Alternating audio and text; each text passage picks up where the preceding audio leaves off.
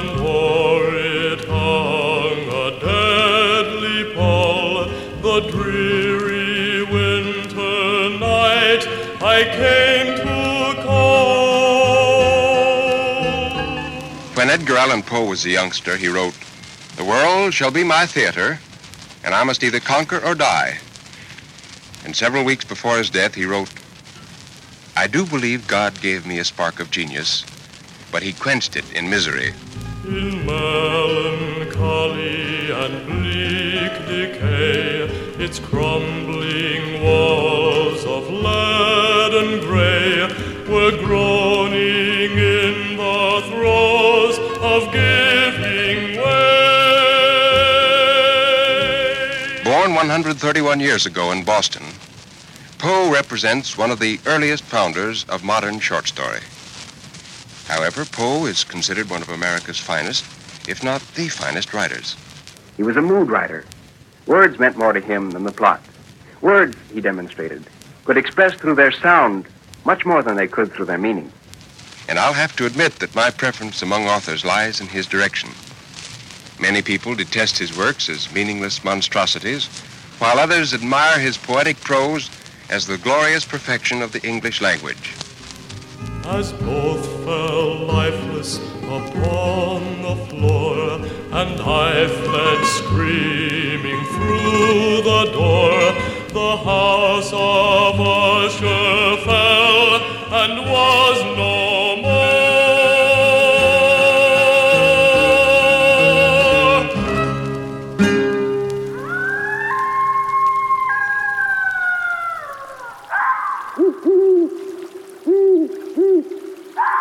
This is Our Numinous Nature, and I'm your host, Philippe. We'll be hearing the profound stories of people with a deep connection to the natural world, from herbalists to hunters, wildlife rehabilitators to trappers, artists to homesteaders. The list goes on. My hope is to thread a needle that weaves together the many nature-related passions through stories of reverence. In nature, I found meaning, a richness for life that grows with each new day.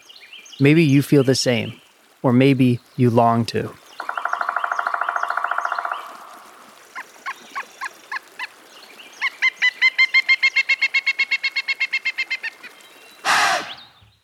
It is a very cold day here in the mountains of West Virginia. We had over 4 inches of snow yesterday. It was 0 degrees to 2 degrees Fahrenheit at the closest town from here. And the fire is crackling right now, going strong, burning tons of wood to try to keep the house warm. And all of this is just so perfectly appropriate to our topic today, which is the one and only, one of the great creative masters in all of human existence, the master of mystery and the macabre, Edgar Allan Poe. This is an episode that I've been excited to do for well over a year now. And our guest is an author. He is an artist and painter, a lecturer, and the curator of the Poe Museum in Richmond, Virginia. His name is Chris Semtner. If you want to check out his website where you can buy his books or check out his paintings, it's chrissemtner.com. If you want to see where he is the curator, it's thepoemuseum.org. On Instagram, it's the Poe Museum. I'll have all the links in the show notes. Now, you may be wondering, weren't we in the middle of a series about Scandinavia? And while I have put out 3 episodes, my equipment, I mailed over a headphones and microphone to different guests in Sweden, and the next one was going to be in Norway, and the gear hasn't gotten there, and it's been well over a month. And so I have no idea what the life is, if there's any life left in that little series. We'll just have to see and play it by ear. But I can't keep you guys hanging. Some of you are paying me on Patreon, so we got to move forward. So for now, we're going to keep it a little more local, and I'm so pumped about this episode, which is actually a 2-part. There's 2 episodes here, both with Chris. We had such a long conversation, and I'm so excited to read and actually play entire short stories by Poe on these 2 episodes that I thought break it up and we can get even more Poe. So the one you're listening to today is going to be more biographical, It is going to be about his early life, the first 2 decades, basically, where he grew up in Virginia, in Richmond, and in Charlottesville. The second episode, which will come out in a few weeks, that is going to be more about his work, where he stands in literature, some of his more macabre ideas, and even his mysterious death in the streets of Baltimore, and some strange kind of paranormally type things after his death, just with people thinking they've seen his spirit and stuff like that. Both of these episodes are awesome. And Chris, I don't think there's anyone on earth that can talk so eloquently and so captures your attention on the topic of Edgar Allan Poe. Now, I want to say thank you to everyone on Patreon who's been helping out with this Our Numinous Nature project. We've got some new folks: Julia Anna Scott, Eugene Elliott, Feral Forest folk who have just started their own podcast, Abby Stern, and Ellen Knight. You're all pretty new there, so thank you. Everyone at the highest tiers, I want to say thank you to Kendall Wine, Ash Barron, Rachel Hawkshaw of Topsy Farms, Alexander Kurashev, On Stanley, Kaylee Lindman, Craig Coring, Diana Gonzalez, Earl C. Suter, Eugene Elliott, Franklin Renshaw, Heron O'Brien, Jacob Griffin, Jamie Nudd, James Mann, Jeff McLaughlin, Jess Padgett, Kenneth Giles, Leslie Peterson Cohen, Michael Zorn, Michelle Alderson, Michelle Miller, Nathan Griffin, Ryan Arnold, Rambler, Ryan Goeckner, Sophie McVicker, T. Pierce, The Militant Hippie, Tristan Harper, Tyler Lively, Waddle and Dobb Craftsman, and The Working Class Woodsman.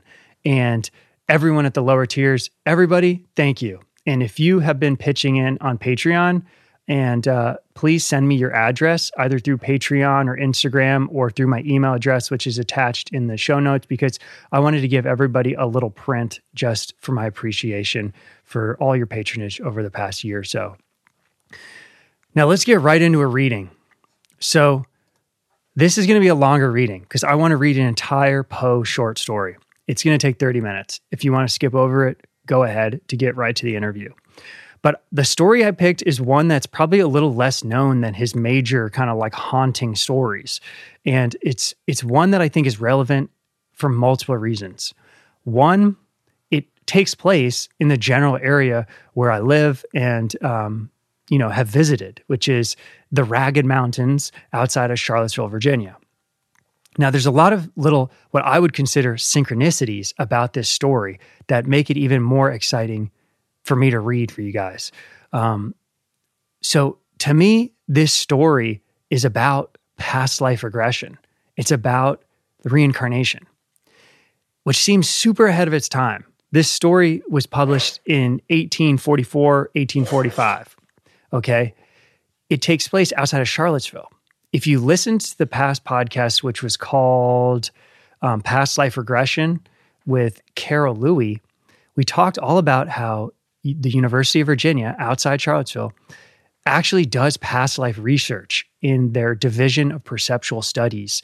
And we talked about a few things on that episode. We talk about how in the studies of past lives, some hallmarks of that are that wounds and ailments seem to transfer from one life into another. So when at the university, when they're studying a child's story, sometimes there will be things like birthmarks that correlate to a past life wounding or trauma or something like that. Super fascinating. Another thing about past lives, about these mountains, is I've had weird experiences in the mountains of Virginia. On that episode with Carol, I talked in length. I told the whole story, so I'm not going to retell it, but I was on a bear hunt, and after hours of trekking through the mountains, in a designated wilderness, I literally had a numinous, uncanny, paranormal experience that lasted a few seconds, in which I felt that I had crossed into another time. It was very strange. If you haven't heard that episode and want to hear the whole story, go listen to it. Now, it's not just me who's had weird experiences in the mountains of Virginia. Okay, I did an older episode called Your Lore, Spooked Hunters, Tales from the Listeners.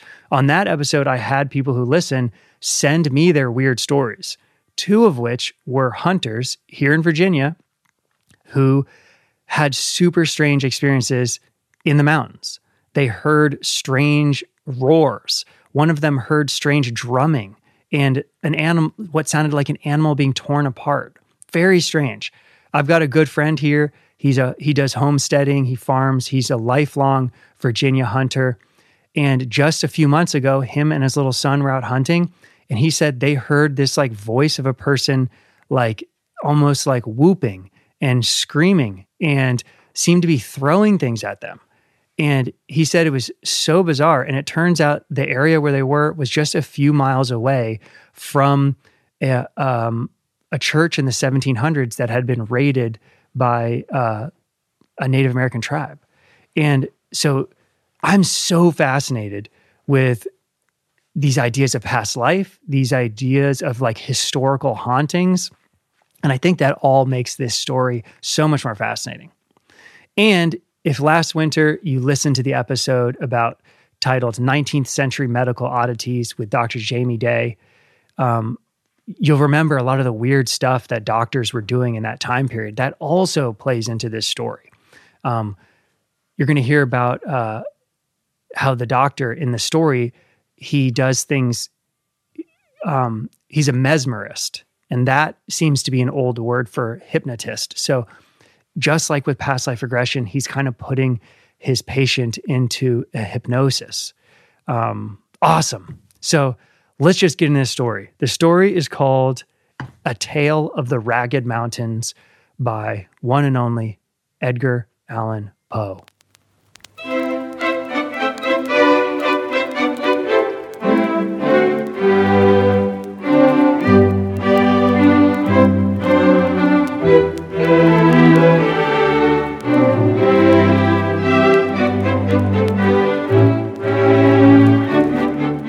During the fall of the year 1827, while residing near Charlottesville, Virginia, I casually made the acquaintance of Mr. Augustus Bedloe.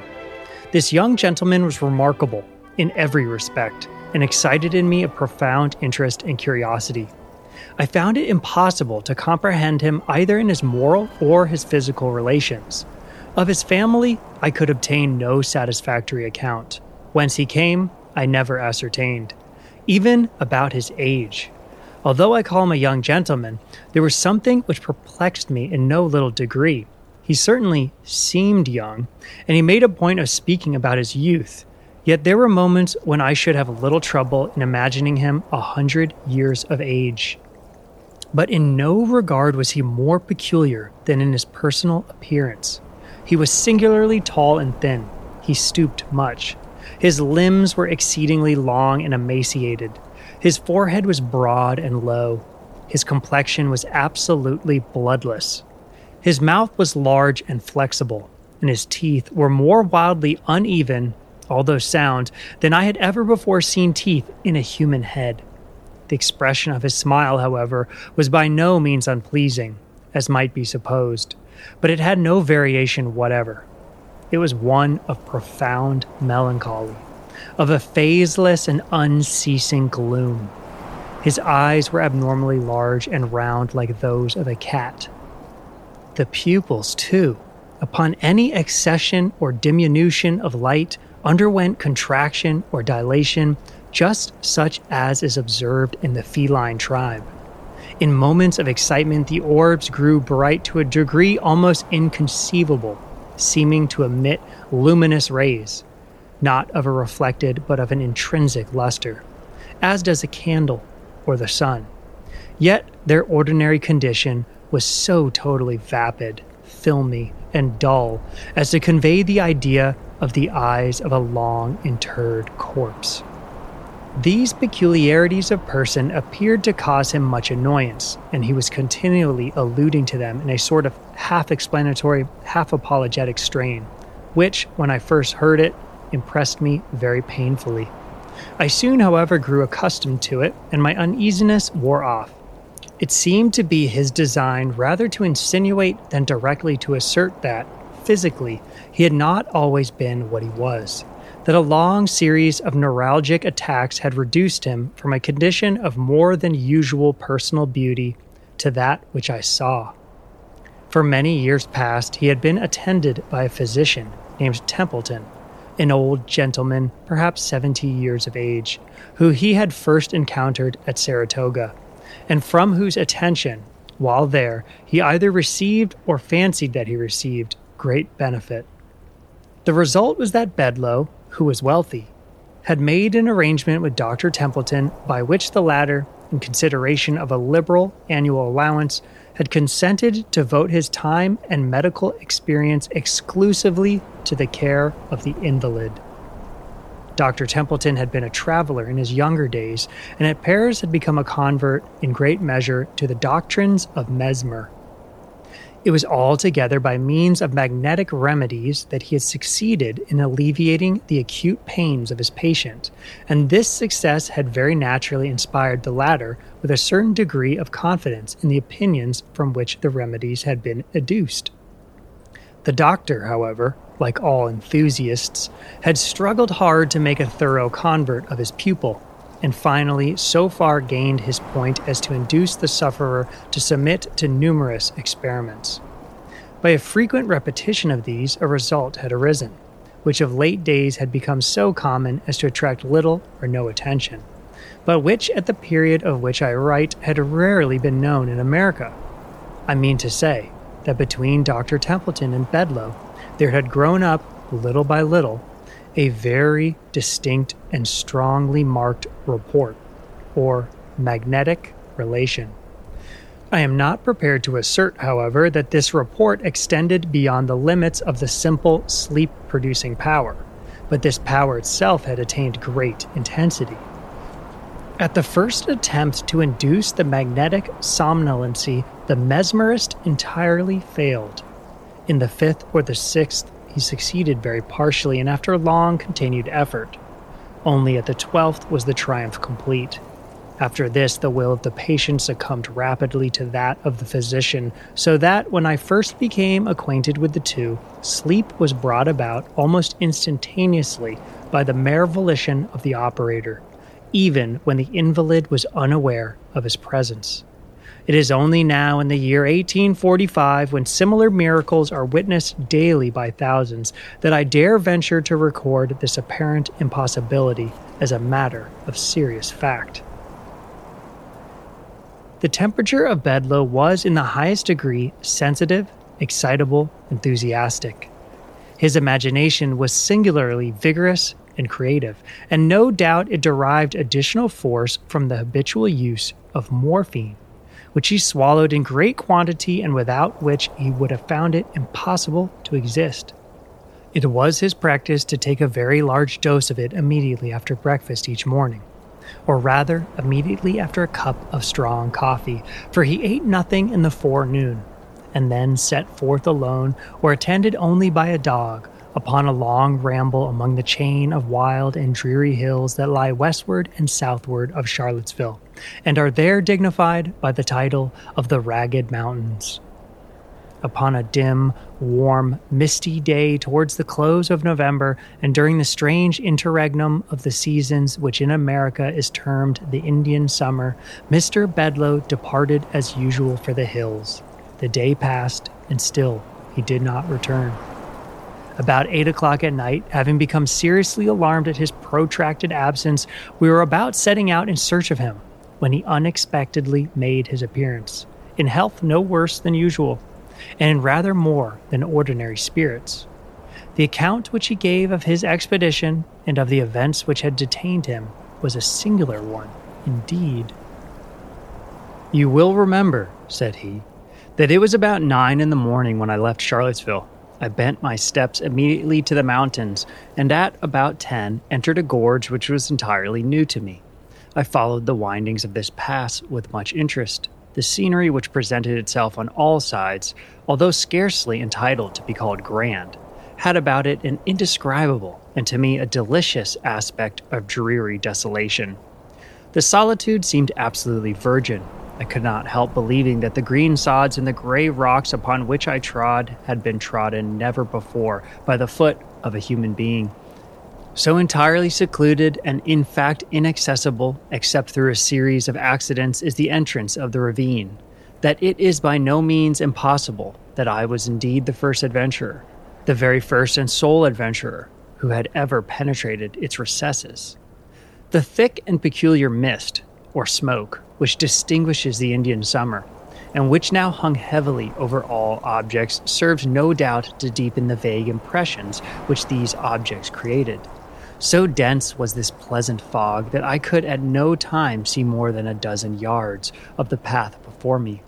The path was excessively sinuous, and as the sun could not be seen, I soon lost all idea of the direction in which I journeyed.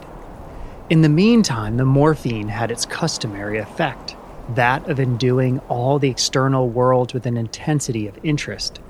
In the quivering of a leaf, in the hue of a blade of grass, in the shape of a trefoil, in the humming of a bee, in the gleaming of a dewdrop, in the breathing of the wind, in the faint odors that came from the forest, there came a whole universe of suggestion, a gay and motley train of rhapsodical and immethodical thought.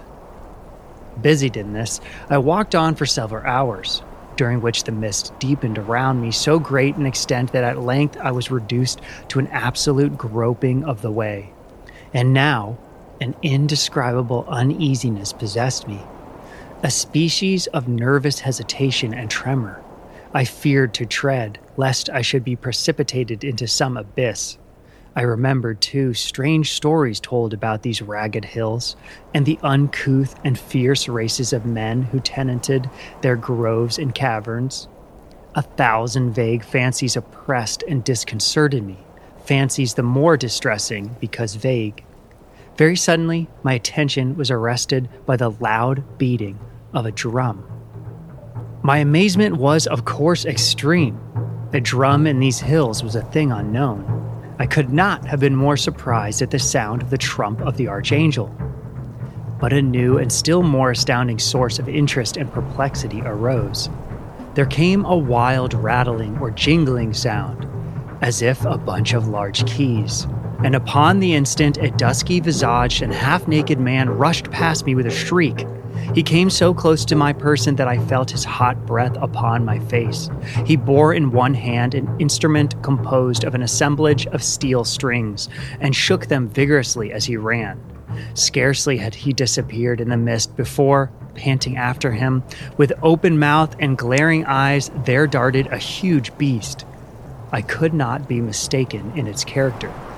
It was a hyena. The sight of this monster rather relieved than heightened my terrors, for I now made sure that I dreamed, and I endeavored to arouse myself to waking consciousness. I stepped boldly and briskly forward.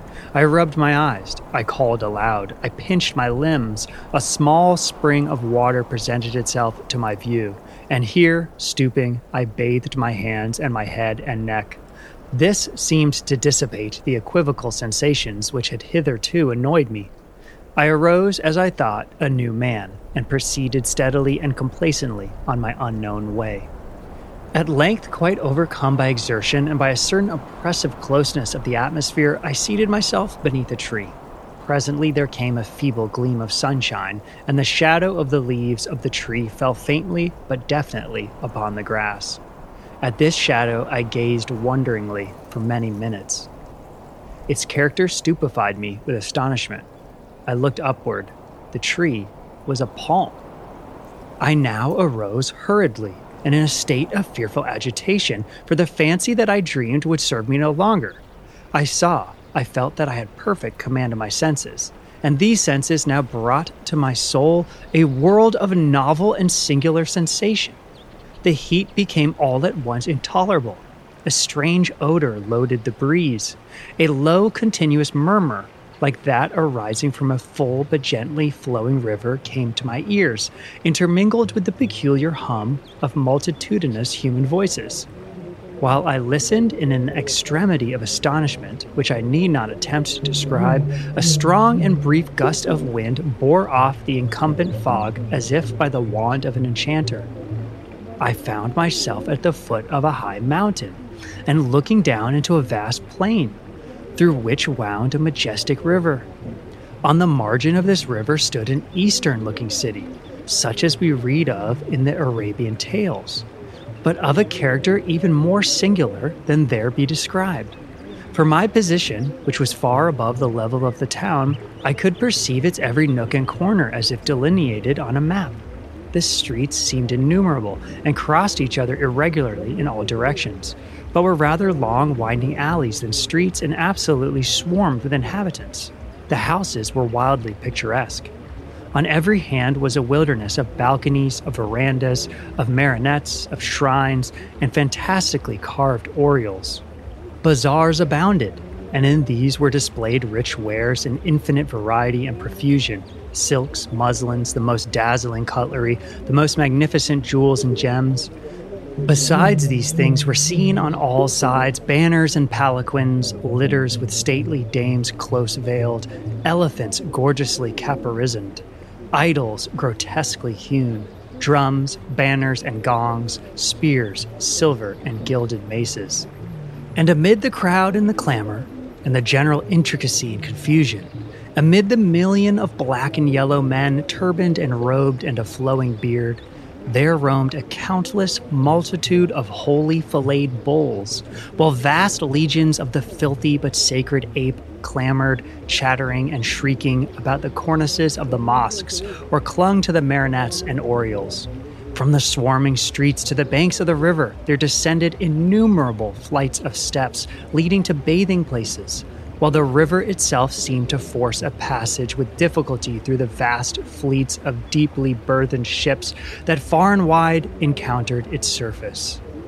Beyond the limits of the city arose in frequent majestic groups the palm and the cocoa, with other gigantic and weird trees of vast age, and here and there might be seen a field of rice, the thatched hut of a peasant, a tank, a stray temple, a gypsy camp, or a solitary graceful maiden taking her way, with a pitcher upon her head to the banks of the magnificent river. You will say now, of course, that I dreamed, but not so. What I saw, what I heard, what I felt, what I thought, had about it nothing of the unmistakable idiosyncrasy of the dream. All was rigorously self-consistent. At first, doubting that I was really awake, I entered into a series of tests, which soon convinced me that I really was. Now, when one dreams, and in the dream suspects that he dreams, the suspicion never fails to confirm itself, and the sleeper is almost immediately aroused. Thus, Novalis errs not in saying that we are near waking when we dream that we dream. Had the vision occurred to me as I described it, without my suspecting it as a dream, then a dream it might absolutely have been. But, occurring as it did, and suspected and tested as it was, I am forced to class it among other phenomena. In this I am not sure that you are wrong, observed Dr. Templeton, but proceed. You arose and descended into the city. I arose, continued Bedloe, regarding the doctor with an air of profound astonishment. I arose, as you say, and descended into the city. On my way, I fell in with an immense populace, crowding through every avenue, all in the same direction, and exhibiting in every action the wildest excitement. Very suddenly, and by some inconceivable impulse, I became intensely imbued with personal interest in what was going on. I seemed to feel that I had an important part to play, without exactly understanding what it was. Against the crowd which environed me, however, I experienced a deep sentiment of animosity. I shrank from amid them, and swiftly, by a circuitous path, reached and entered the city. Here all was the wildest tumult and contention. A small party of men, clad in garments half Indian, half European, and officered by gentlemen in a uniform partly British, were engaged at great odds with the swarming rabble of the alleys. I joined the weaker party. arming myself with the weapons of a fallen officer, and fighting I knew not whom with the nervous ferocity of despair. We were soon overpowered by numbers and driven to seek refuge in a species of kiosk. Here we barricaded ourselves and for the present were secure. From a loophole near the summit of the kiosk, I perceived a vast crowd in furious agitation, surrounding and assaulting a gay palace that overhung the river. Presently, from an upper window of this palace, there descended an effeminate-looking person, by means of a string made of the turbans of his attendants. A boat was at hand in which he escaped to the opposite bank of the river. And now a new object took possession of my soul. I spoke a few hurried but energetic words to my companions, and having succeeded in gaining over a few of them to my purpose, made a frantic sally from the kiosk. We rushed amid the crowd that surrounded it. They retreated at first before us. They rallied, fought madly, and retreated again. In the meantime, we were borne far from the kiosk and became bewildered and entangled among the narrow streets of tall, overhanging houses, into the recesses of which the sun had never been able to shine. The rabble pressed impetuously upon us, harassing us with their spears and overwhelming us with flights of arrows. These latter were very remarkable and resembled in some respects the writhing crease of the Malay. They were made to imitate the body of a creeping serpent and were long and black with a poisoned barb. One of them struck me upon the right temple. I reeled and fell. An instantaneous and dreadful sickness seized me. I struggled. I gasped. I died. "You will hardly persist now," said I, smiling, "that the whole of your adventure was not a dream. You are not prepared to maintain that you are dead." When I said these words, I, of course, expected some lively sally from Bedloe in reply, but to my astonishment, he hesitated, trembled, became fearfully pallid, and remained silent. I looked toward Templeton. He sat erect and rigid in his chair. His teeth chattered. His eyes were starting from their sockets. "Proceed," he at length said hoarsely to Bedloe. "For many minutes," continued the latter, "my sole sentiment, my sole feeling, was that of darkness and non-entity, with the consciousness of death. At length there seemed to pass a violent and sudden shock through my soul, as if of electricity.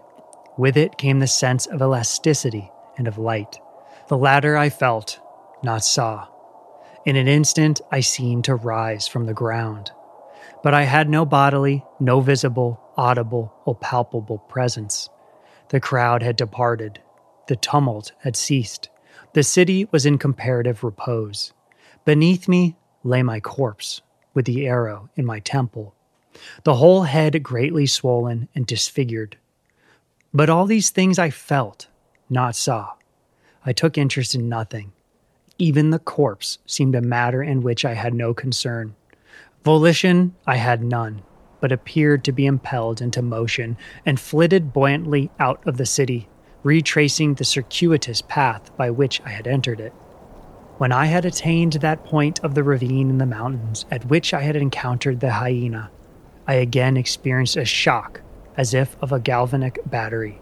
The sense of weight, of volition, of substance returned. I became my original self. I bent my steps eagerly homeward, but the past had not lost the vividness of the real. And not now, even for an instant, can I compel my understanding to regard it as a dream. "Nor was it," said Templeton, with an air of deep solemnity. "Yet it would be difficult to say how otherwise it should be termed. Let us suppose only that the soul of the man of today is upon the verge of some stupendous psychal discoveries. Let us content ourselves with this supposition. For the rest, I have some explanation to make. Here is a watercolor drawing, which I should have shown you before, but which an unaccountable sentiment of horror has hitherto prevented me from showing." We looked at the picture which he presented. I saw nothing in it of an extraordinary character, but its effect on Bedloe was prodigious. He nearly fainted as he gazed, and yet it was but a miniature portrait, a miraculously accurate one, to be sure, of his own very remarkable features. At least this was my thought as I regarded it. You will perceive, said Templeton, the date of this picture. It is here, scarcely visible, in this corner, 1780. In this year was the portrait taken. It is the likeness of a dead friend, a Mr. Oldeb, to whom I became much attached at Calcutta during the administration of Warren Hastings. I was then only 20 years old. When I first saw you, Mr. Bedloe, at Saratoga, it was the miraculous similarity which existed between yourself and the painting which induced me to accost you, to seek your friendship, and to bring about those arrangements which resulted in my becoming your constant companion.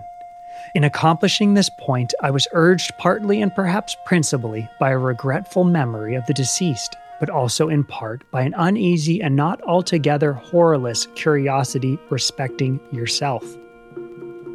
In your detail of the vision which presented itself to you amid the hills, you have described with the minutest accuracy the Indian city of Benares upon the Holy River.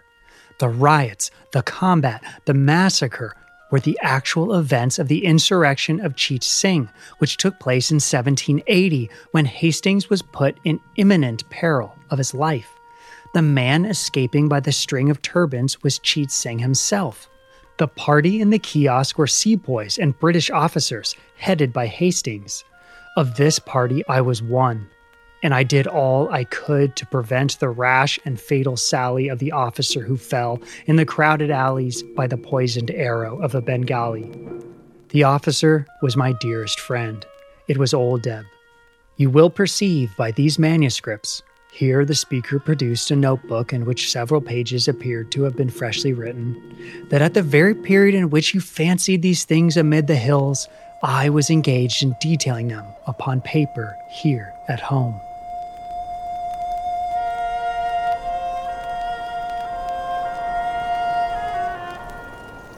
In about a week after this conversation, the following paragraphs appeared in a Charlottesville paper. We have the painful duty of announcing the death of Mr. Augustus Bedloe, a gentleman whose amiable manners and many virtues have long endeared him to the citizens of Charlottesville. Mr. B. for some years past has been subject to neuralgia, which has often threatened to terminate fatally, but this can be regarded only as the immediate cause of his decease. The proximate cause was one of especial singularity. In an excursion to the Ragged Mountains a few days since, a slight cold and fever were contracted, attended with great determination of blood to the head. To relieve this, Dr. Templeton resorted to topical bleeding. Leeches were applied to the temples. In a fearfully brief period, the patient died, when it appeared that in the jar containing the leeches had been introduced by accident one of the venomous vermicular sangsues, which are now and then found in the neighboring ponds. This creature fastened itself upon a small artery in the right temple. Its close resemblance to the medicinal leech caused the mistake to be overlooked until too late. A note of special interest. The poisonous sangsu of Charlottesville may always be distinguished from the medicinal leech by its blackness, and especially by its writhing or vermicular motions, which very nearly resemble those of a snake. I was speaking with the editor of the paper in question upon the topic of this remarkable accident when it occurred to me to ask how it happened that the name of the deceased had been given as Bedloe, B-E-D-L-O. I presume, I said, you have the authority for this spelling, but I've always supposed the name to be written with an E at the end. Authority? No, he replied. It is a mere typographical error. The name is Bedloe, with an E, all the world over, and I never knew it to be spelt otherwise in my life. Then, said I mutteringly as I turned upon my heel, then indeed has it come to pass that one truth is stranger than any fiction? For Bedloe without the E, what is it but Oldeb conversed? And this man tells me that it is a typographical error.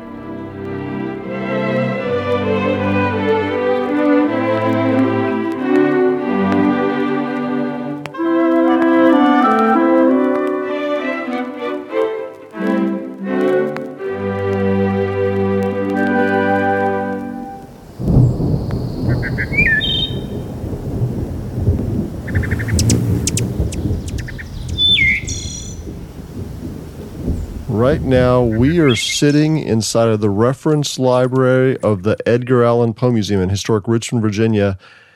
And this building is lined with bookcases made from the lumber salvaged from the office where Poe began his career in journalism. Really? And we're surrounded by 1,000 volumes by Poe, about Poe, by people Poe knew, by people who hated him, by people who loved him. So this is really right there smack in the middle of the museum. And before we started recording, you were showing me my favorite illustrator, Gustave Doré. He's French, yeah? Yes. French illustrator. He's most famous, I would think, for doing Dante's Inferno. If you Google Dante's Inferno, the images that come up are his illustrations. So you showed me his illustrations from Poe's The Raven. Well, around here, he's most famous for illustrating The Raven, and then, he did some other stuff too, the Bible, Inferno, but here it's all about The Raven. We're craving The Raven around these parts. But this was published in 1884, and it was the last work that Doré ever illustrated. This is the most famous artist in the world of his time. He'd illustrate all the leading books. He didn't have to compete for jobs. People came to him, flooded him with work. But this was the only time he ever illustrated the work of an American author. Really? Poe was considered huge in France, so much so that Baudelaire actually considered him an honorary Frenchman. He's too good for those Americans. He must be French. And when Doré was first approached by Harper and Brothers about illustrating this volume, this new edition of The Raven, he said, well, there's not much to do. It's just really a guy sitting in a chair talking to a bird. It's just nevermore, nevermore. He said, I'll do it, but I have to have free reign to represent mentality and phantasm and really get inside the mind of this character, because in the physical world, there's not a whole lot going on. This is a story about the inner workings of the human mind, torturing himself with his own mournful and never-ending remembrance of his lost Lenore. And Doré really did that. He got to the heart of the phantasms that are haunting him and really changed the way we look at the Raven. If you open the book, one of the first illustrations he did was just the guy sitting in a chair holding a book. He's got a lamp on the table in front of him. And that's the same basic illustration we've seen for decades. Since about the 1850s, illustrators of The Raven have been showing that same scene over and over again. Sir John Tenniel, who did Alice's Adventures in Wonderland back in 1865, he previously had illustrated The Raven in 1858. And he started out with the same illustration of a guy sitting in a chair, a table in front of him, a lamp on the table, a book in his lap.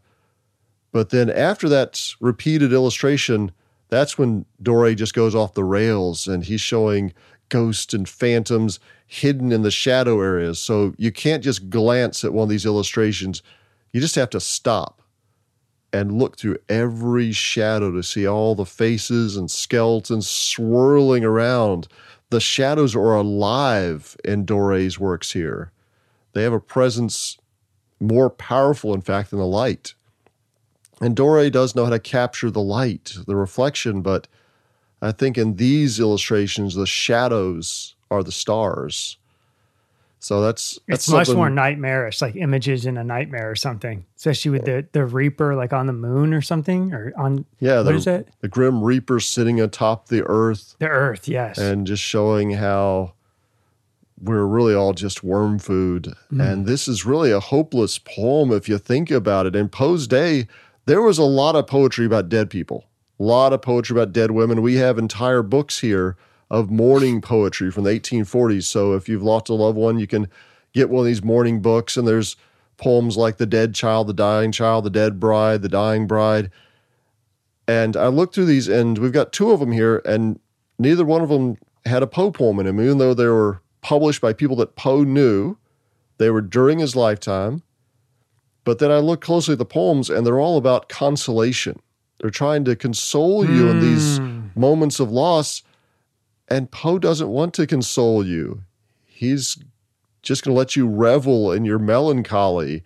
He's going to let you lie by the side of your Annabelle Lee's tomb. Or he writes a poem like The Conqueror Worm. The play is the tragedy man. Its hero, the conqueror worm. We're all just worm food. Or, oh, the lady sleeps. Soft around her may the worms creep.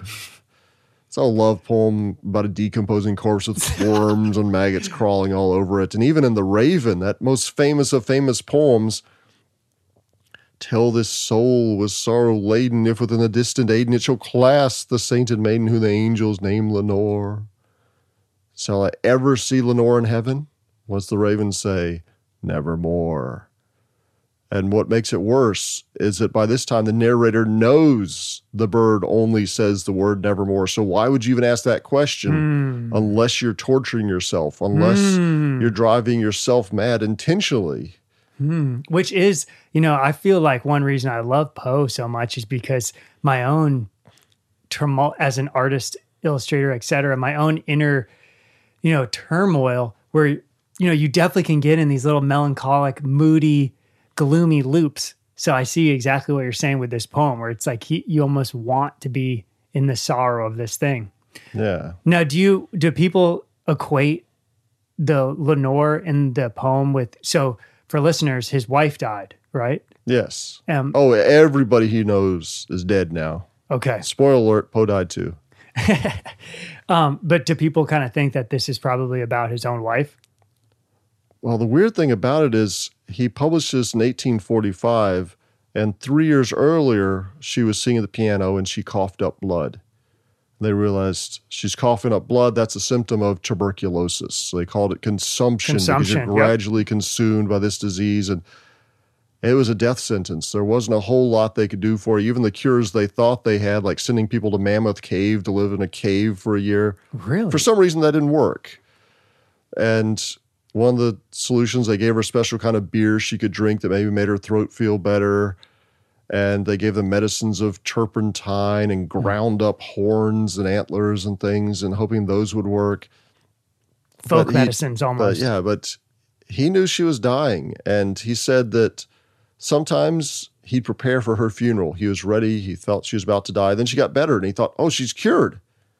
They didn't know about germ theory or anything like that. So they just assumed, wow, she must have just been cured. She's getting better. And then she got sick again. He thought, oh, she's about to die. So it felt like she was dying over and over again. Imagine preparing for the funeral. Oh, then she's better. Oh, maybe there's hope.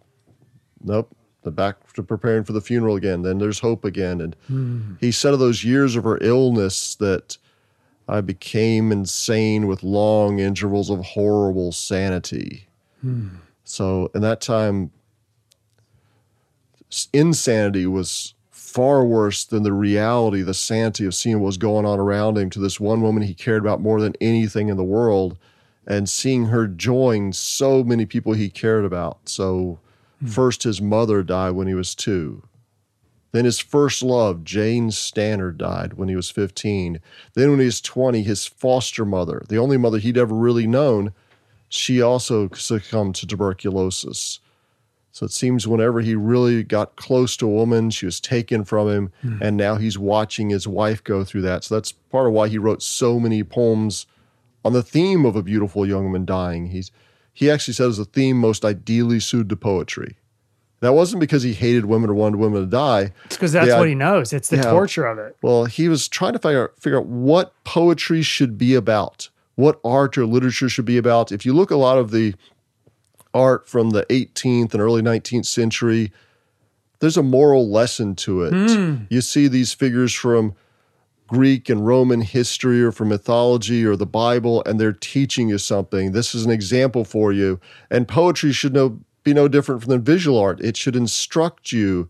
It should make you more patriotic or make you edified or make you more religious. And Poe said, no. The highest purpose of a poem is just to be beautiful. So this was far out there. This was before the idea of art for art's sake that we hear about in France at the time. This is kind of contemporary with these people who just come with this idea that maybe beauty is enough. Maybe that's the sole purpose. And Poe said that's the sole province of a poem is beauty. But then this guy's very mathematical. He's very precise. He said, well, how do I define beauty? You can't measure it. You can't just pull out a tape measure and measure beauty or weigh beauty. How do you know beauty? And he said, well, I know beauty by the way it makes me feel. Beauty is that which stirs the sensitive soul to tears. It's my all-time favorite quote. Yeah, I think when I'm brought to tears all the time, even the strangest times, out hunting or something, I just feel it come upon me, and I always think about Poe. For the sensitive soul, and to me, the name of this podcast is Our Numinous Nature. I'm a big fan of Carl Jung. He has this word numinous, which means a religious moment or something, the sublime, moments like this, which I think is exactly what Poe is getting to. So carry on. So how does Poe equate beauty with death, especially the death of the most cherished people in his life? Well, if beauty is synonymous with melancholy, if you feel the tears when it overtakes you, he figured that a beautiful poem should be melancholy. And the saddest thing you could possibly imagine, this theme that combined beauty and death, was the death of a beautiful young woman, the death of his first love, the death of his foster mother, the death of his wife. All these things stirred up within him this idea that beauty and death are somehow combined into this ideal subject for poetry that really tugs on your heartstrings. And I often equate it to the movie Titanic, if anybody's ever seen that. And it's not an exact comparison because the Titanic is badly written, badly acting, kind of corny. But everybody likes it because the guy dies at the end, right?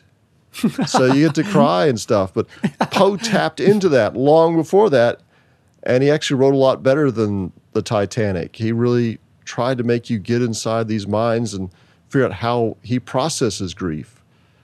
And he did find beauty in other places, and he's also contemporary of the Hudson River School of Painting. They're doing this new movement to try to find beauty and the sublime and connect with it in the American landscape. Yes. We're trying to make an American art and American literature. The country is still new. Poe went to college at Thomas Jefferson's University while Jefferson was still there. Poe met Lafayette when he was a kid. So Poe was not that far removed from the founding of our country, but still, our art is still following British models. Our architecture still looks British.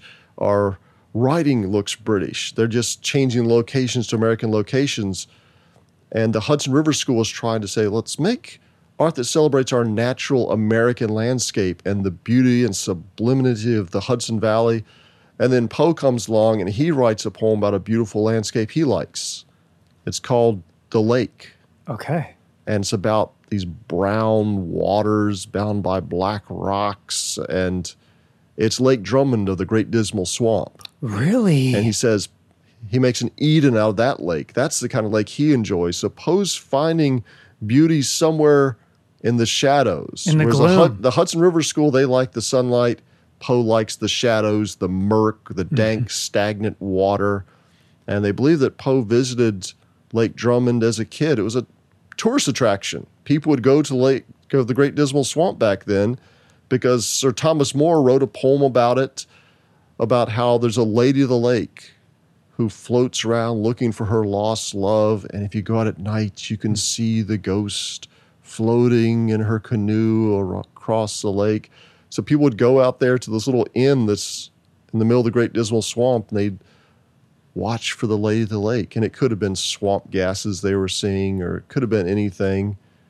Now, was this based on folklore, or was it the based invention? on folklore back then. So in Poe's Lake, did he include some of that folklore from that earlier poet? He sort of hints at it in the poem. So we know that he'd read that poem or heard about the legend of the lady in the lake. You've opened up a million things to talk about. For one, I did a whole episode of this podcast with a documentary filmmaker up in the Hudson River Valley about the Hudson River School painters.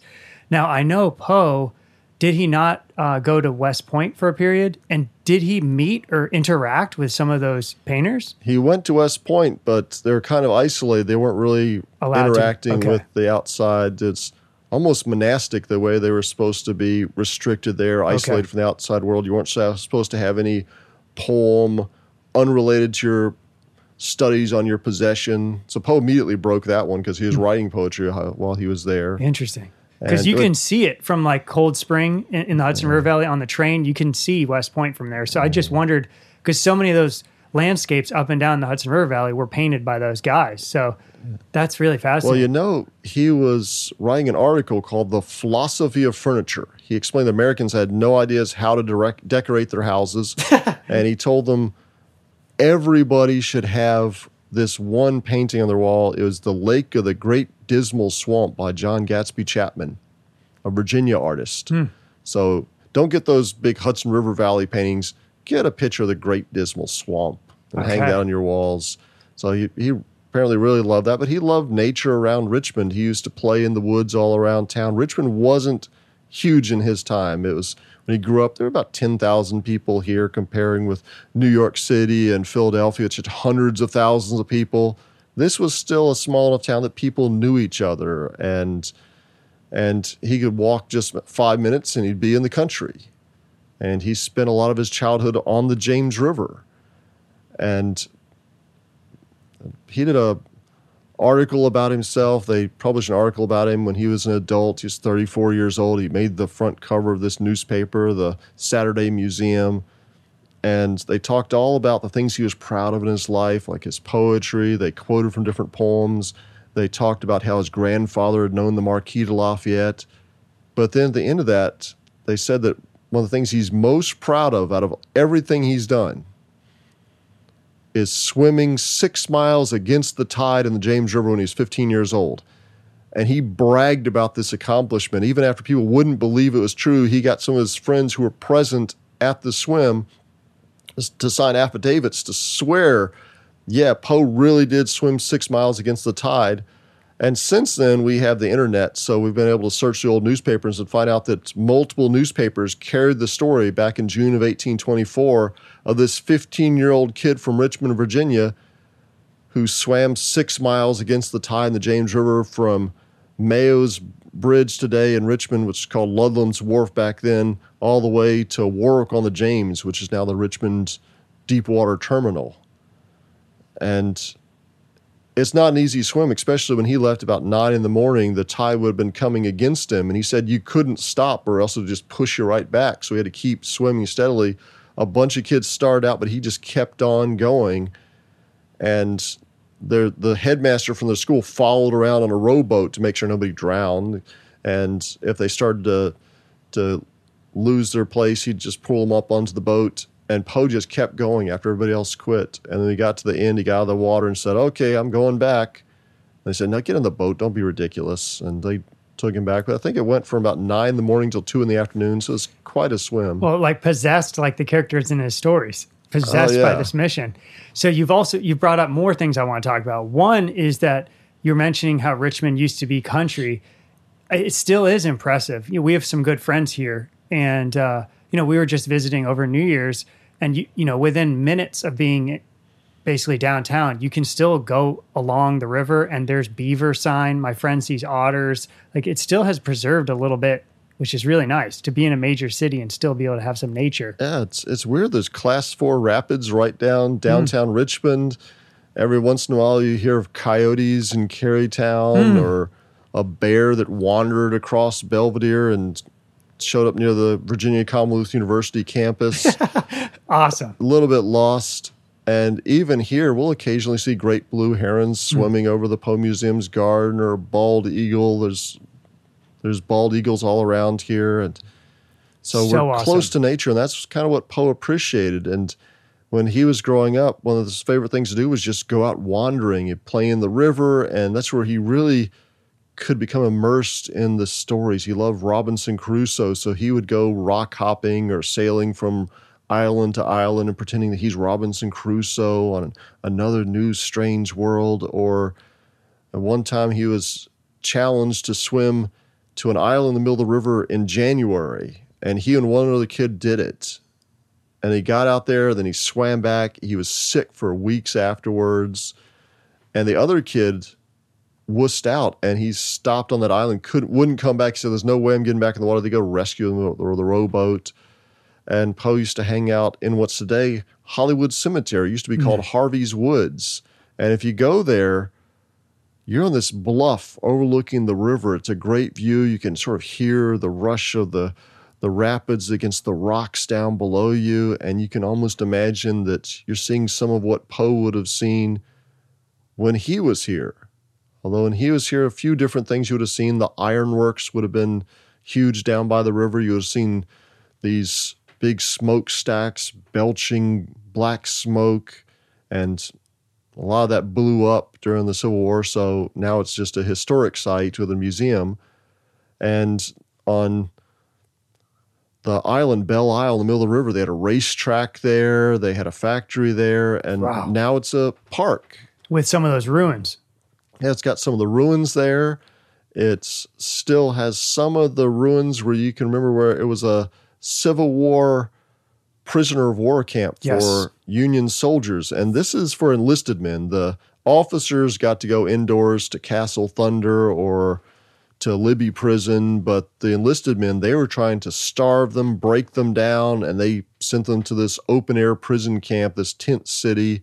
And up on the hill above it, looking down, there were snipers. Make sure if you tried to cross no man's land, they're going to shoot you. No man's land being the river? If you tried to swim the river? No, if you just tried to cross out of these earth barriers they made around it. They sort of made these mounds around. If you cross the mounds, you're dead. You're in no man's land. And they had so many deaths, they're burying them right there on the site there. So they've even marked off a place on Belle Isle where the burials were. They said they moved all the bodies. Okay.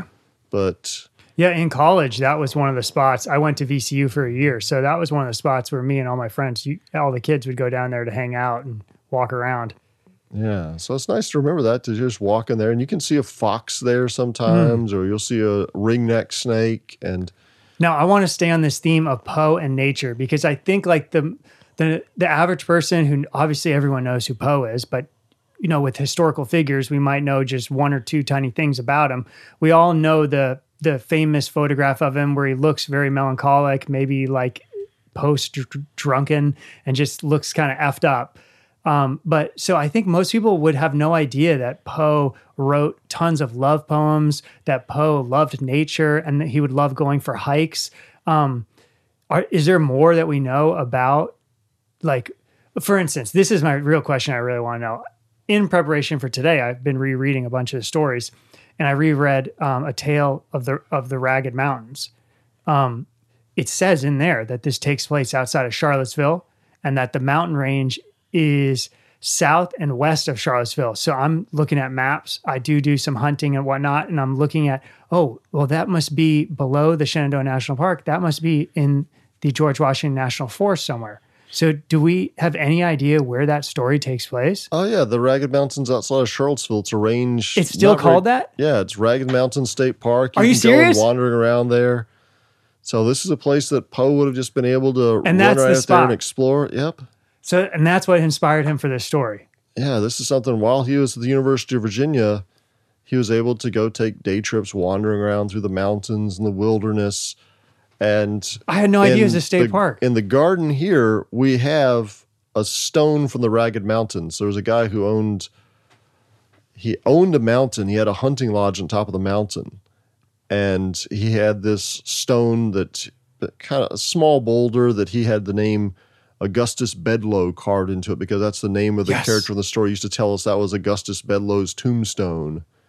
And when he sold the mountain, he gave us the tombstone. So we have that in the garden now, in our Ragged Mountain garden. It's planted with plants from the Ragged Mountains. So you can see down there, we're trying to plant some mountain laurel to get that to grow there. And the heart of the museum, this is appropriate to Poe, is a garden. And people come here, and the popular perception is just like you said, this is the Halloween guy. This is the horror movie guy.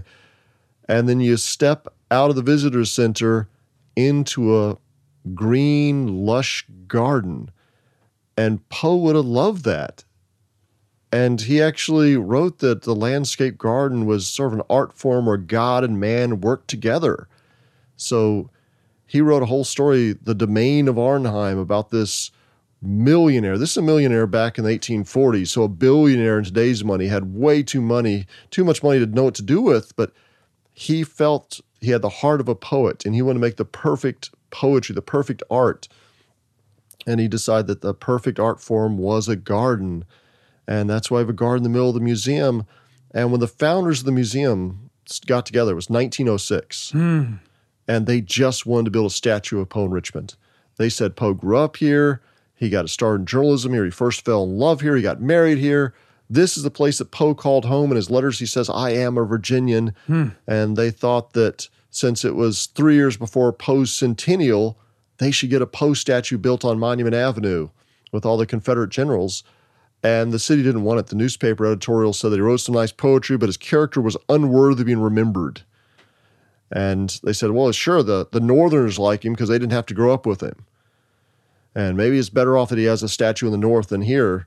So they didn't get their statue yet, so they decided to build the International Poe Library, the one-stop shop for all things Poe. In those dark days before the internet, you had to go from one university library to one private library to get a first edition of this book or first edition or first printing of that story or that poem or this letter. And they wanted a place where a scholar could travel and just go one spot and get everything. They thought the perfect place in all of Richmond for the International Poe Library would be 15th and Main at the site of the Southern Literary Messenger where Poe began his career in journalism. And once again, the city didn't think this was a valuable enough cultural resource, so they demolished the building in order to widen the street. Then they changed their mind and didn't widen the street after all. But now there's a different kind of cultural resource there that encourages love of dancing and appreciation of beauty. It's a strip club now. But fortunately, the Poe Foundation said at least... his old work building is now a strip club? Yeah, there's a strip club there. So the Poe Foundation saved the bricks and brought them down here to a junkyard. This was just a junkyard back then. And they said, what kind of monument would Poe like best? And they said, well, we could rebuild the Southern Literary Messenger building here, rebuild that office building, or we could recreate one of Poe's poems. Since Poe loved gardens, what about one of his poems about a garden? To one in paradise, which starts out, thou wast that all to me, love, for which my soul did pine, a green isle in the sea, love, a fountain and a shrine, all wreathed with fairy fruits and flowers, and all the flowers are mine.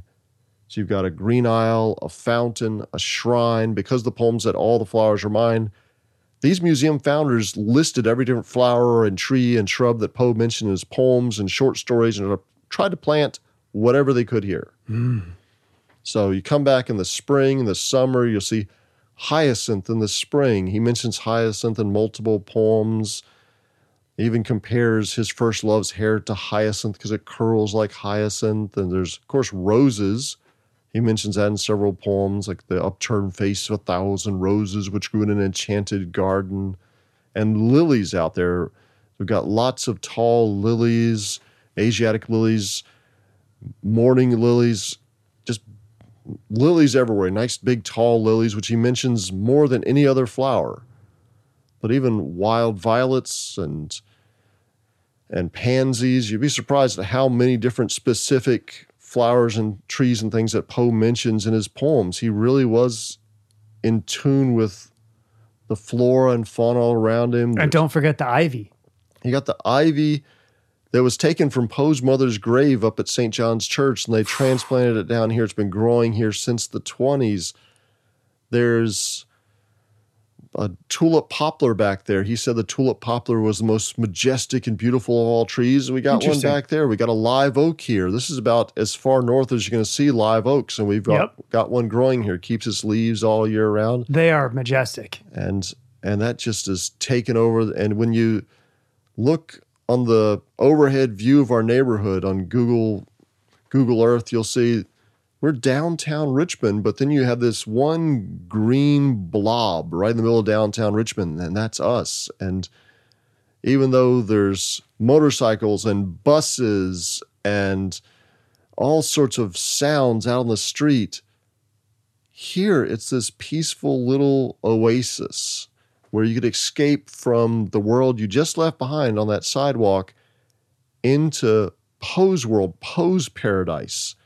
And that poem, To One in Paradise, he's describing this perfect garden where he and his first love used to sneak away to see each other. When her father forbade her to see him, the little 15-year-old Edgar and his girlfriend Elmira used to hide out in a little walled garden where they could be together, and that's what we've created here. It's wonderful. And people do still come to see Poe. You could tell by all the lipstick on Poe's bust in the back of the garden that they're still sneaking away to see Edgar. And describe the buildings, because they're all historical buildings, yeah? Oh, yeah. You have the Visitor Center and Gift Shop, and that building's from the late 1860s. It was built shortly after the Civil War, and the first owner was a baker, and he lived upstairs, had his bakery downstairs, and that was already here, so they made it part of the museum. They just cut a hole in the side so you could have a door in the side there.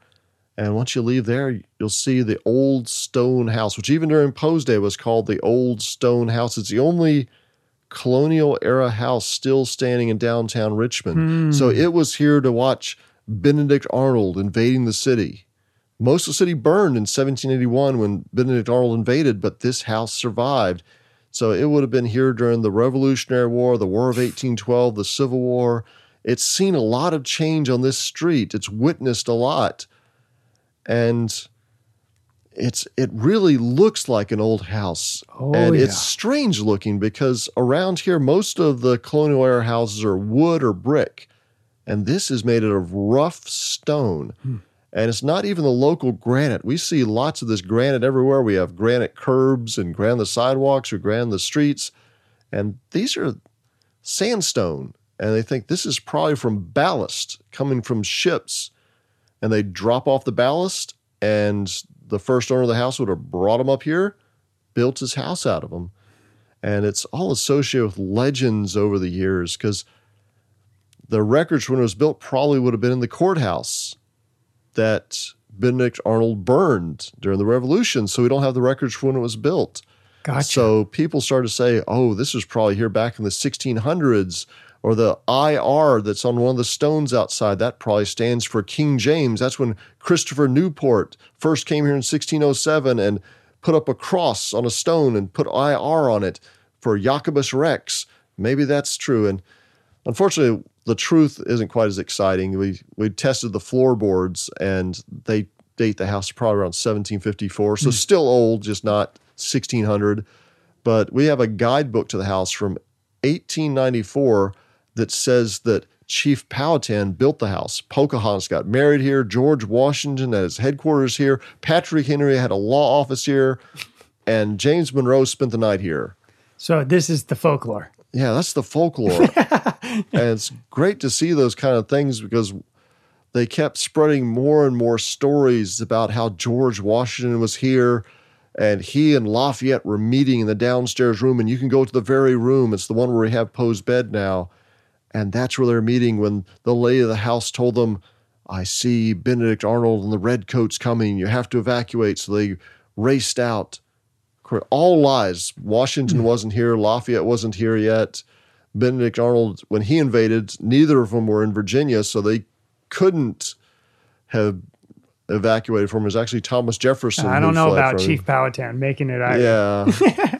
They said that, there's a Indian burial mound underneath one of the trees in the back, and probably also made up. So lots of strange stories. Even the thing about the Redcoats, they probably would have been wearing green coats when they invaded. Well, let's hear let's get back to Poe. So, what was Poe's Richmond like? So none of these buildings were actually associated with Poe so much. Where did he grow up? Tell the listener who might not be too familiar, Poe is an orphan. Let's hear a little bit about his early life in this general area. Well, Poe was born in 1809, the same year as Abraham Lincoln and Charles Darwin, and born in Boston. His mother was a traveling actress. His father ran out in the family, and then Poe's mother died a month short of his third birthday. The dad was an actor too? Yep, just not a very good one. Okay. So actor in quotes. Apparently got booed off the stage on a few occasions. His best review said he's doing better. He's not good yet, but he's doing better. So he abandoned his kid. Yeah. Does anyone know what happened to him? There is a record of someone by that name of David Poe in a debtor's prison in New York in 1810. So that could be where he ended up. He could have contracted disease while he was there, but His relatives never heard from him again, so we don't know what happened. Maybe he died in prison. Maybe he died shortly thereafter. So Poe's 3 and he's an orphan. Yep. And so what happens to a 3-year-old in that time period? Local families stepped forward to take care of the kids. And Poe went to live with the Allans, John and Frances Allan. Allan's a wealthy tobacco exporter. And his sister Rosalie went to live with the Mackenzies. And the Mackenzies were in the insurance business and also ran a girls' school. So Poe's sister got to go to local girls' school. And Edgar thought he'd hit the jackpot because he went to a boys' school and he could use his sister to meet girls in her school. And girls back then kept little leather-bound albums of poetry. And gentlemen would write poetry in their albums. We have 3 of these poetry albums in our collection. And Poe started writing poetry for the girls in her school. Well, that was awesome. And apparently they really liked the poetry. Well, until they found it's the same poem he sent to everybody. Yeah. And while he was here, I told you it wasn't a very big city. It was nowhere near the size of Baltimore, New York, Philadelphia, or Boston. Mainly an agricultural economy, but it was the capital of Virginia. This is where the laws were making. The legislature would meet here during the winters. So sort of a part-time legislature, just still like it is today. And Poe got to rub elbows with John Marshall, the Chief Justice of the Supreme Court of the United States. They went to church together. Or he would see John Randolph of Roanoke, a U.S. Senator he writes about in one of his stories. And the Allans were pretty well off. When Poe was a teenager, Mr. Allan inherited a fortune.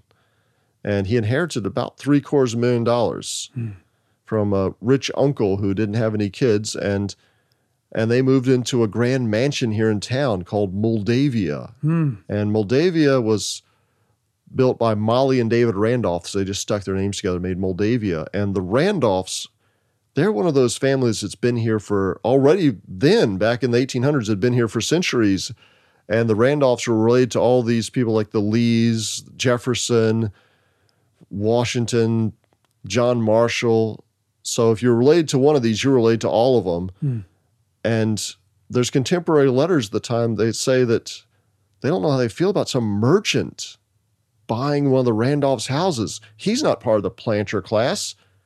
This John Allan, he's only immigrated here from Scotland as a teenager. He's not even really a Virginian. He's just this new guy. So a very class-conscious society. Oh, sure. And very different than the North. The So North, he was new money. Yeah, and the North was getting more industrial, and you're getting more of a meritocracy in the North. But in the South, you still, a lot of it depended upon who you know, your character, who you're related to, because the agricultural economy had to borrow a lot of money in order to plant in time for the planting season. You had to borrow a lot, and your word, your honor, that was your credit ranking. Your credit score was your honor and who you were related to. That's why some people, like, I think Jefferson would have had maybe a 500 credit score if in today's system, but dude kept borrowing money and going deeper and deeper into debt. But he had the important name. People knew this is somebody we can bank on this guy because of a name. And as such, one way to really establish who you were is you had to have honor. And that meant that if somebody challenged you, you had to respond. And dueling was hugely popular in Poe's lifetime. It had been outlawed in the North, but the South, it was extremely popular. And we went through about 6 different magazine editors in Poe's Richmond had been in duels. I think about half of them died in duels. Poe actually challenged a guy to a duel called John Moncure Daniel over just something Daniel had written about him. So magazine editing was life and death back in Poe's day, but also politics. And there's several. And do you mean pistol? You mean like muzzle-loaded pistol? Yeah, duels. Pistol dueling. They had different books out that gave you the 26 rules of dueling you had to follow, and you had to have a second who would deliver a letter to the other person detailing the rules of the duel. And during Poe's time, a lot of people he knew, friends of his, were either seconds in duels or they won duels or lost duels. And Poe's right in the middle. He wrote about duels in some of his stories. That's why when you look back at something like the Cask of Amontillado, the 1,000 injuries of Fortunato I'd borne as best I could. But when he ventured upon insult, I vowed revenge. In Poe's lifetime, yeah, if somebody did insult you, you might just end up dueling them. So long after this was viewed as a barbaric practice in the North, in Virginia and in the South, it still maintained its popularity. In New Orleans, they had a dueling academy. And one visitor said that there were something like 18 duels a day when they were visiting. A visitor from Europe came to Richmond in Poe's lifetime and said that you had to be very careful about these Virginia gentlemen, that even a coldness of manner could result in a duel. Just you could easily offend these people, and you don't want to end up getting yourself shot. Well, it's interesting because I live in the mountains of West Virginia in Appalachia. So I've obviously learned since living there, I've done podcasts about like Hatfield and McCoy's, just family feuds. And some of that stuff kind of lasted even longer, up in the mountains, just some of that. Yeah. And there was one of Poe's friends was Hiram Haynes, and he had another friend he went to school with, and Haynes and his friend, who was George Tucker, they were both seconds in a duel against each other, but Poe's friends with both of them. And it was a politician who'd gotten drunk. He was a state politician. He'd gotten drunk and he'd insulted an innkeeper. So the innkeeper smacked him in the face. And afterwards they made up, and people said to this politician, his name was Droomdoggle, that you need to challenge this guy to duel because he slapped you in the face. He said, well, we made up. We're friends now, right? And no, and you will be embarrassed. You will have to leave this city if you don't go ahead and have a duel with him. So he challenged the guy to a duel. They had the duel, and the politician shot the innkeeper and killed him. And this did not hurt his political career at all. He got reelected like 3 times. So sometimes dueling helped your career. Like, look at Andrew Jackson. He's gotten so many duels that he can't remember how many duels he was in. He even carried a bullet in his body from one of them. He just couldn't get it out. He still got a bullet in there. And after this, there's one of Poe's friends was upset. I think it was Hiram Haynes was upset that Tucker hadn't told him that the guy had died in the duel. He died a couple days after the duel, and he was upset that he hadn't told him. And he says, I challenge you to a duel for not telling me that the other guy in the duel died. And Tucker said, actually, I'm of the planter class. I'm of a higher class than you, so technically you're just a magazine editor. You can't challenge me to a duel. And you could do that if you were a higher class than somebody. You could opt out of it. Yeah, you're like, I'm kind of too good to duel with you. Wow. So did Poe ever get into an actual duel? No, he showed up at Daniel's office. Sorry to interject, but it sounds as though that Poe is like quite the cantankerous, insulting guy, especially with his harsh critiques of other people. So he never got into one of these things? Yeah, he tried to get one of his friends to be a second. What is that? You keep saying that's the one who carries the letter to the other person's second, to sort of their representative. Oh, okay. So you have other people negotiate on your behalf. Okay. So the two people actually angry with each other don't actually have to talk to each other. You appoint somebody who has to talk to the other person for you. And Poe tried to get one of his friends to be a second, and they wouldn't do it. So instead of having to deliver a letter, he just showed up at Daniel's office one day and pointed a pistol at his face and said, I challenge you. Poe did that? Yeah, and the guy just said, why don't you sit down and have a drink with me instead? So they pulled out some drinks and they sat down and they made up. That is wild. That is wild. So it's dangerous being a politician or magazine editor in Poe's Richmond. Wow. Now, one thing I did want to ask was, because you were talking about just almost this like kind of Tom Sawyer, Huckleberry Finn childhood of Poe, because of my own selfish personal interest. Did Poe do any hunting or any fishing on the river or anything like that? He likely did. They don't have a lot of records. Okay. They do know he was a good shot. Apparently, one of the times he got in trouble growing up was for going on somebody else's property at night and shooting their pet birds. What, like in their cages? Yeah, they must have been in the cages. I think it was Bushrod Washington's house. He went there and shot some birds. Okay. So he would get around, get into trouble. He'd stay out late. And even as an adult, he wrote a piece called Morning on the Wissahickon. And the Wissahickon Creek goes sort of through Philadelphia. And Poe used to sail along the Wissahickon, get in a little canoe and sail along the Wissahickon. And he wrote a story about seeing an elk while he was there. I'm not familiar with that story. It's a very, very short one. It's one of his plate stories. There was a steel plate engraving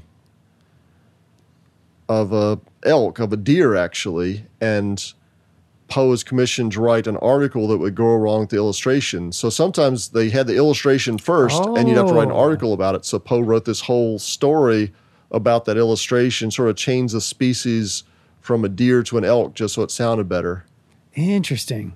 So just a little bit more biographical information. So it sounds like, so he didn't grow up on a plantation or anything like that. He grew up in a city mansion, new money dad, adopted dad, but he was never quite adopted, right? And he had a super tough relationship with his dad. And, he never got any of that money. He kind of was impoverished for the rest of his life. Is that kind of right? Yeah, he was a foster kid. So his foster father never legally adopted him. They just took him in. And Mr. Allen there gave him the middle name of Allen, so he's got that much. And growing up, they were dependent upon the tobacco market. They were they exported tobacco and flour. They imported European goods and Asian goods. And then the War of 1812 came along, 3 years after Poe was born. And their big market was England, and now that's sort of cut off. So there were times when they struggled growing up. They still had the mercantile business, but they bounced around from different houses. And eventually, when Edgar was 6 years old, the Allans ended up going to London to establish a branch of their firm over there. So Poe got to go with them. As this little kid, he got to see one of the hugest cities in the world, got to see London and things he couldn't have dreamed of here, and went to a boarding school while he was over there. And he came back here when he was 11, and once again, lived for a year in Allen's business partner's house while they were bouncing around between houses. So there's 9 different homes in Richmond where Poe lived because they bounced around so much. And Poe, as an adult, kept bouncing around. He often would stay in a house for a year or two and then move on to the next one. Sometimes he'd move because he couldn't pay the rent. Sometimes he'd only be in a house for 6 months. And so why did their relationship kind of fall apart? Was it because Poe had his own creative dreams and his foster dad kind of had a certain path he wanted for him? Like what created their rift? And Well, Mr. Allen was a businessman. He'd come here as a teenager with nothing. He thought he'd brought himself up by his bootstraps and really made something of himself in the new world. And you said he was from Scotland? Is that what you said? Yeah, he's from Scotland. And he wanted Poe to do something like that. Poe should really succeed in business, and Allen agreed to make sure that Poe was properly educated. And he sent him to good schools around town. And thank God he did, because that's why we have this incredible literature. But then Poe became a teenager, and he must have been a pretty difficult teenager. And one of Allen's letters, he said that Poe is sulky and ill-tempered and disrespectful, doesn't show a spark of gratitude for all the charity I've shown him all these years. There's just not one good thing about that boy. And so apparently Poe was a difficult teenager, and Allen didn't respond well to it, so they had violent arguments. And when it came time for Poe to go to college, he went to the University of Virginia, most expensive school in the country. Room and board, tuition, all that was $350 a year. Give you an idea, when Poe was working at the magazine in town 10 years later, he was making $500 a year. So $350 is a ton of money, but Allen's rich. He's loaded. He can afford this. So when Poe went there, he wanted to be a poet. He'd been telling people, I'm a poet. He'd been writing poetry, giving poetry to different women around town. But there's no professional poets here. How are you going to make a living there? That's just a foolish dream. You think of the British poets like Lord Byron's a lord. He has a day job. And even in the United States, the writers were people with day jobs. They were lawyers, or they were doctors, or they worked in a customs house. They had government appointments. They didn't have to rely just on their writing. Writing was just more of a gentleman hobby. It's a hobby. It's not something to devote your life to. That was just a foolish dream, a quixotic quest. And Poe was here trying to be the American Lord Byron, dressing up like Byron, staring off into space, looking like Lord Byron with the wild curly hair. Byron actually put curlers in his hair to make sure it's extra curly and wild. That was the Romantic era when it's cool to have like the wild Einstein haircut. Think of Beethoven or Goya. That was the sort of look they're going for. So Poe went off to college, and his options are maybe I become a professor or a lawyer, and then I can devote the rest of my time to writing poetry. So he decided, since Jefferson set this university up, he said you could choose your own curriculum. You got to pick what you studied, which is really revolutionary for the United States. Another revolutionary thing about this was that it was the first secular university in the country. Other universities were Episcopal or they're Methodist or Baptist. This was a secular university, non-sectarian. Instead of having a chapel in the middle, it had a library. The rotunda had a big library in it. And so Poe went there, and he wanted to study what would advance his hobby of poetry. He studied ancient and modern languages. And Allen said, how is this going to help you take over the tobacco export business? You should be studying arithmetic or bookkeeping or something that's useful. And he only gave Poe about a third of the money he needed. Poe couldn't even afford a French book for his French class, and wrote back to Allen saying, can I have a French book for my French class? And Allen sent him an arithmetic book, knowing that Poe wasn't taking any arithmetic classes. Just as an insult to him, saying, this is what you should be studying. So while Poe was there, he started borrowing money and couldn't pay off the money he borrowed, so he started gambling. And before you know it, he's $2,000 in debt, no chance of paying off his tuition. So he only stayed there 1 year, and it's humiliating. He did so well in his classes. You know, he probably would have passed with honors, would have gone on to a comfortable life as a lawyer or a professor, but he came back here with his tail between his legs, and Allen put him to work as a bookkeeper in his counting rooms. And Poe hated that, and it only took him a few months before they had a violent argument, and Poe stormed out and said, I'm determined to find some place in this wild world where I'll be treated not as you've treated me. And he says, I'm going to see the world. I'm going to get out of this small backwoods town. I'm going to go up north where the big cities are, where I'm really going to make a name for myself in letters.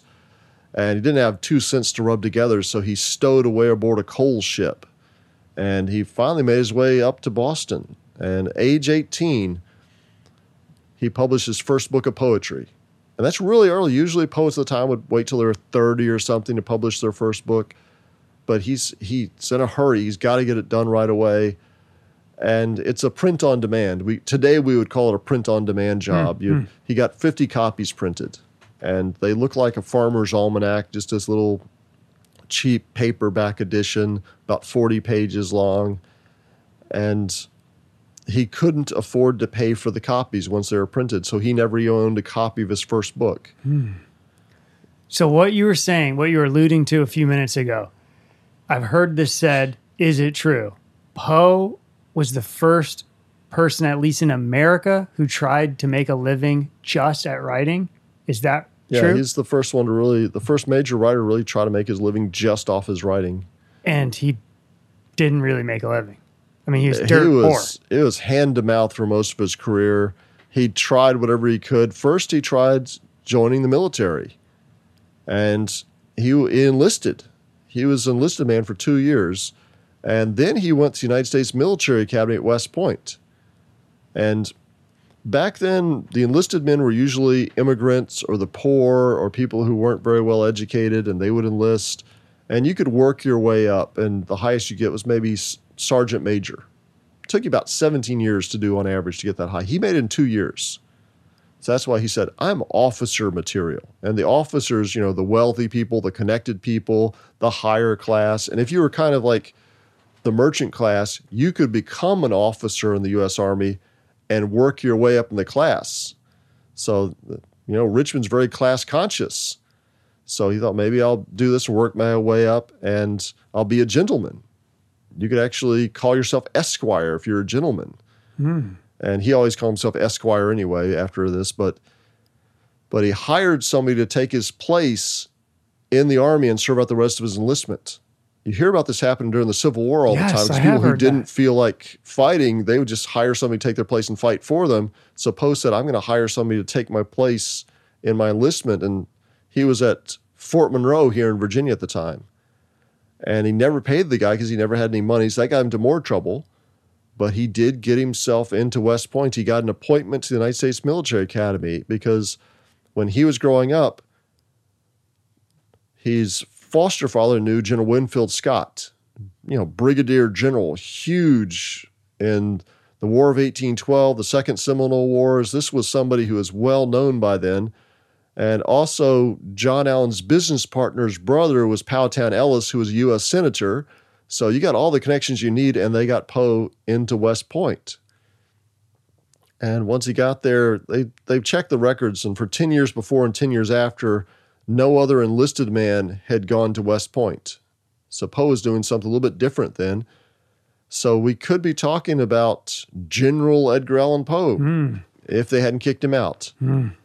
Well, that seems part of his lifelong pattern. Yeah, getting kicked out of stuff, not being able to finish stuff. Well, it's the imp of the perverse, he called it. And there's a story called The Imp of the Perverse, but he also writes about it in The Black Cat, about this. That's my favorite one.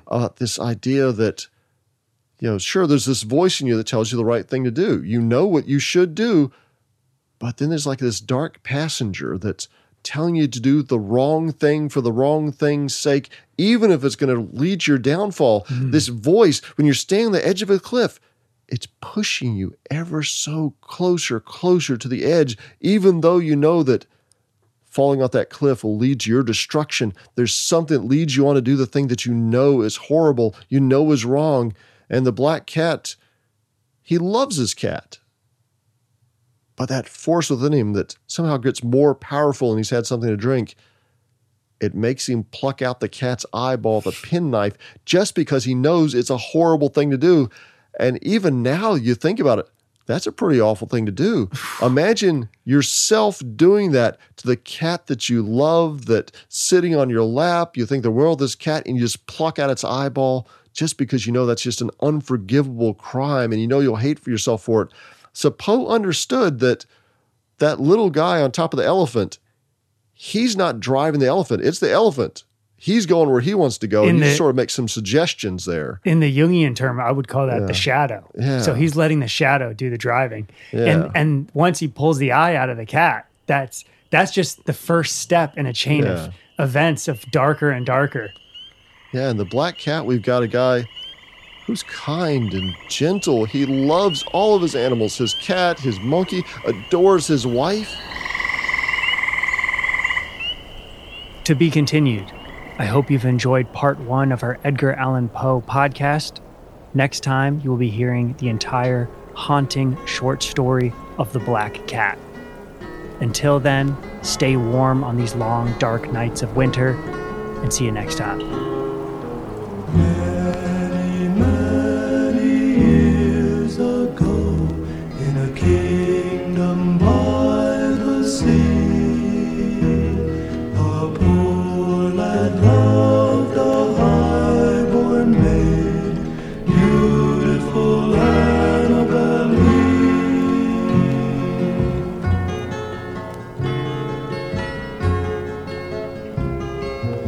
Evil spirits watched their love in fear and jealousy, sent a wicked wind to kill beautiful Annabel Lee.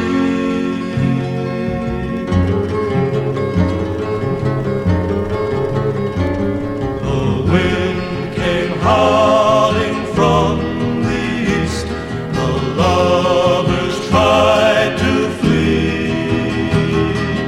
First it chilled and then it killed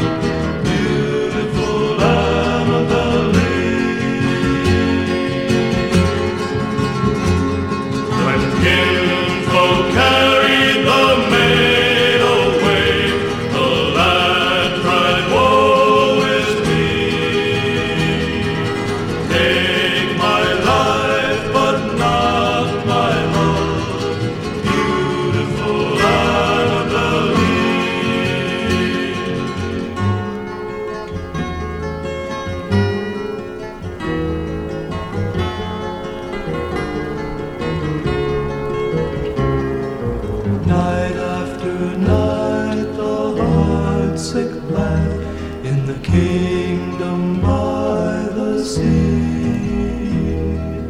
lay by the tomb